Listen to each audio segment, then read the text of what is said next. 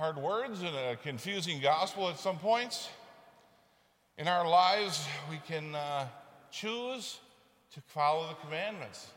That's what it says in our first reading here today. But in our lives, we can choose selfishness also. And it can become a habit. And then we become selfish. We can choose the path of violence. We can choose the path of abuse. And then we become those things. But on the other hand, and this is the path that God wants us on, is that we can become consistently loving. We become love. If we choose forgiveness, if we choose patience, we become aligned with God and the path that He wants us to be on. The Apostle Paul asks us, do you not know that you were created for divinity? That's what we have. We're the bride of Christ, and we're in Christ. The implications of that are staggering. Our gospel today is about Jesus ushering in a new and a higher standard of human behavior, much higher than the Ten Commandments ever were, because those were about the externals. But Jesus is talking about our internal being, the deepest part of the human heart. And God desires us to be one with Him in Christ. That's the path we're on if we so choose. Everything is chosen, as our first reading suggests. We can choose it. Today's reading, though, Jesus' words, is all about the deepest meaning of the law, the original intent of the Ten Commandments, which are basic, the deepest teaching we can have. Do you remember that TV show MASH? I think that's my age. MASH, what was it? It was about a field hospital in the Korean War. Yeah, it was comedy, but they did something.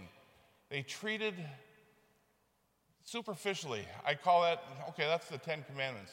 They patched guys up so they could go to a real hospital. The Ten Commandments were that MASH unit, God trying to patch up a primitive people, getting them to Jesus, where the real surgery is going to take place. Ten Commandments were that basic treatment of the human race. Then the new law came, which was Jesus. He was the surgeon at the real hospital, cutting deep and patching up all the holes that needed to get real, to get patched up, to become authentic love. Not one letter of the law has changed, says Jesus, but He says, you heard it said, but I say this. That alone said, I have authority over the Ten Commandments. And that's what He was doing. He announces that. He doesn't change them, but He reveals the deepest meaning of the Ten Commandments. If you're angry, you have murdered. If you look on another with lust, you have committed adultery. Jesus increases the law 100-fold.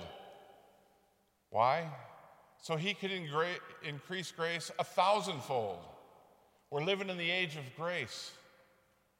That's the important thing to understand. We have judgment, we have condemnation in our hearts, but even Jesus wants that gone from us. He needs to do surgery on our hearts and our minds before love can be authentic, the deepest part of our heart. Authentic love is the goal. Most can go through life without murder. Yeah, no problem. But then He adds it. What about your anger? Are you mad? Do you get mad too easy? That leads to murder. It has led to murder in many times. That's what Jesus is trying to do. He's trying to patch and do the deep surgery on our anger, on our eyes. Do we have custody of our eyes when we look on others, or do we objectify them? The great news of the Scripture, Jesus gives us healing. He gives us all those things to help us in our lives become the person God wants us to be. God doesn't just want us to follow the Ten Commandments. Most people can keep the murder, the adultery, but what about the deepest part? Our eyes, our angers. That's what Jesus really wants us to settle about. Are we willing to allow Jesus to do surgery on our hearts, on our minds, to submit to the scalpel and let Jesus cut away our bitterness, our unforgiveness, our minds that may be cruel and judgmental? Will we allow him to help us in those things, the things that keep us from absolute love? It's a lifetime process. The path of becoming loving and patient, unselfish, and giving is chosen, and it's work that. It is chosen by how much we want to learn and devote ourselves to being one of his disciples. If we choose that path, then the sinner we are is about to align with the divine. That is our hope. That is our destiny, to be divine. We want to love. And if we don't want to continually hate or dislike or treat people like objects, we want what God wants, and that's unconditional love. And we are living in the age of grace, and only Jesus can grace us.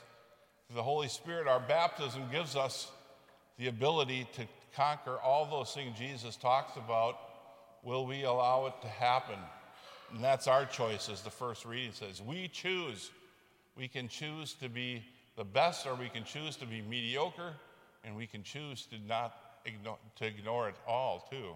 So we pray the grace to do what God wants in our lives, to align with Jesus.